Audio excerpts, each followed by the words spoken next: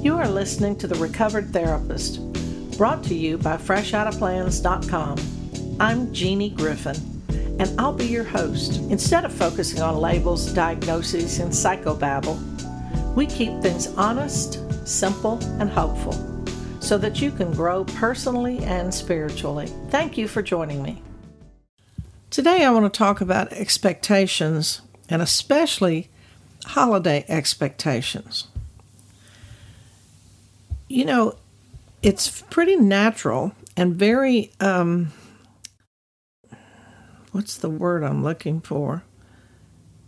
Very subtle that expectations fill our souls and we are reacting to either the lack of reality that matches our expectations, or we are exuberant about it.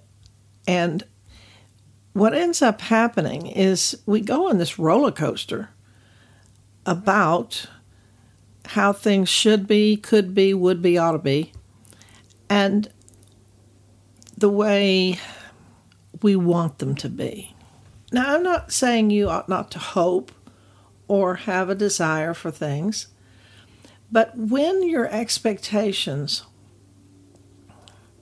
are so far away from reality is when we get into real trouble. He needs to behave a certain way because that's what I expect. She needs to behave in a certain way because that's what is expected of her. And when those gaps are so large, the people in relationship with the individuals and those individuals all become disappointed. And that's when the rules start operating in our heads. Well, life should be fair. He should do that. She should do that. It's going to be like this, so I'm not going to go. Or it's always like this, and that's what I expect at the holidays.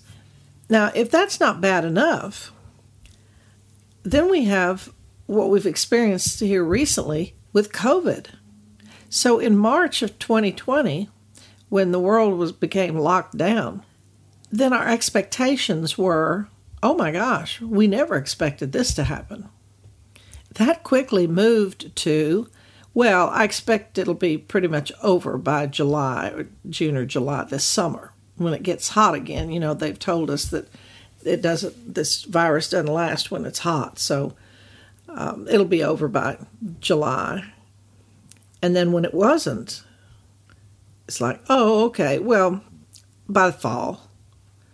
But when we went into the holidays, the fall, and then we had Thanksgiving, Christmas, Hanukkah, somebody's birthday, and then lo and behold, in a brand new year, people began becoming really, really restless.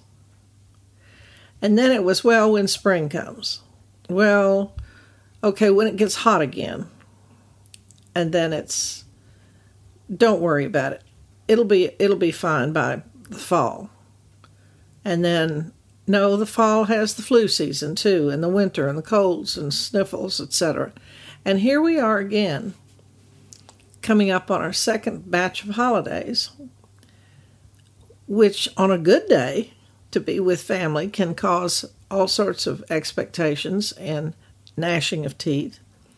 But the attitude when our expectations are continually dashed becomes one of real negativity, depression, sadness, grief. So what do we do? Well, we can't control the external. I can't make COVID go away. I can't make a member of my family that might be absent this year, or a member of the family that was absent due to war or due to death, or are not there because they're high or drunk or, choosing to not come back. Can't do anything about the externals. So that leaves, what do you do with your attitude? And one of the best things that I know to suggest to you is to stay in the present. Don't allow yourself to go back into the past, because if you do, you'll get into regret and grieving and loss. And if you go too far out into the future, then you're going to start using those terms always and never. And both, you end up in very painful places. So you stay in the present.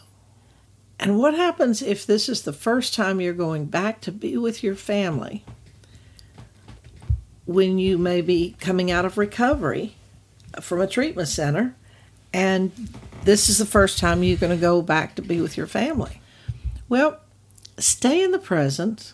Stay in that concept of service. What can I do when the family gathers where I'm not in judgment of everybody and I can just be of service to people? I can exercise humility, and that might be picking up somebody's empty plate that they laid down next to the flower pot here, and you pick that up. You see the trash is overflowing, and you get a new trash bag. You see no one has any more cups, you start washing cups. You see the children getting kind of tired, you invent a new game, and you play with the children. You tell stories. You do something good for someone else. That's the best way I know to stay out of judgment and stay out of regret and stay out of fear.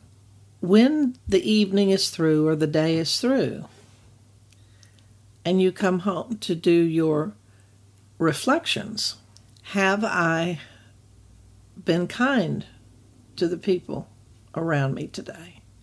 Have I been of service to the people around me today? Have I tried so hard to stay out of judgment? And when I say stay out of judgment, I mean good and bad judgment. Oh, she's always such a grump. And also this is so wonderful judgment. Just to be and to experience living. Just being.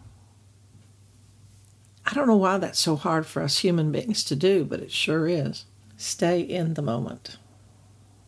Stay in the present. Thank you for listening to The Recovered Therapist, where we keep topics honest, simple, and hopeful. I love you. There's not a damn thing you can do about it. Until next time.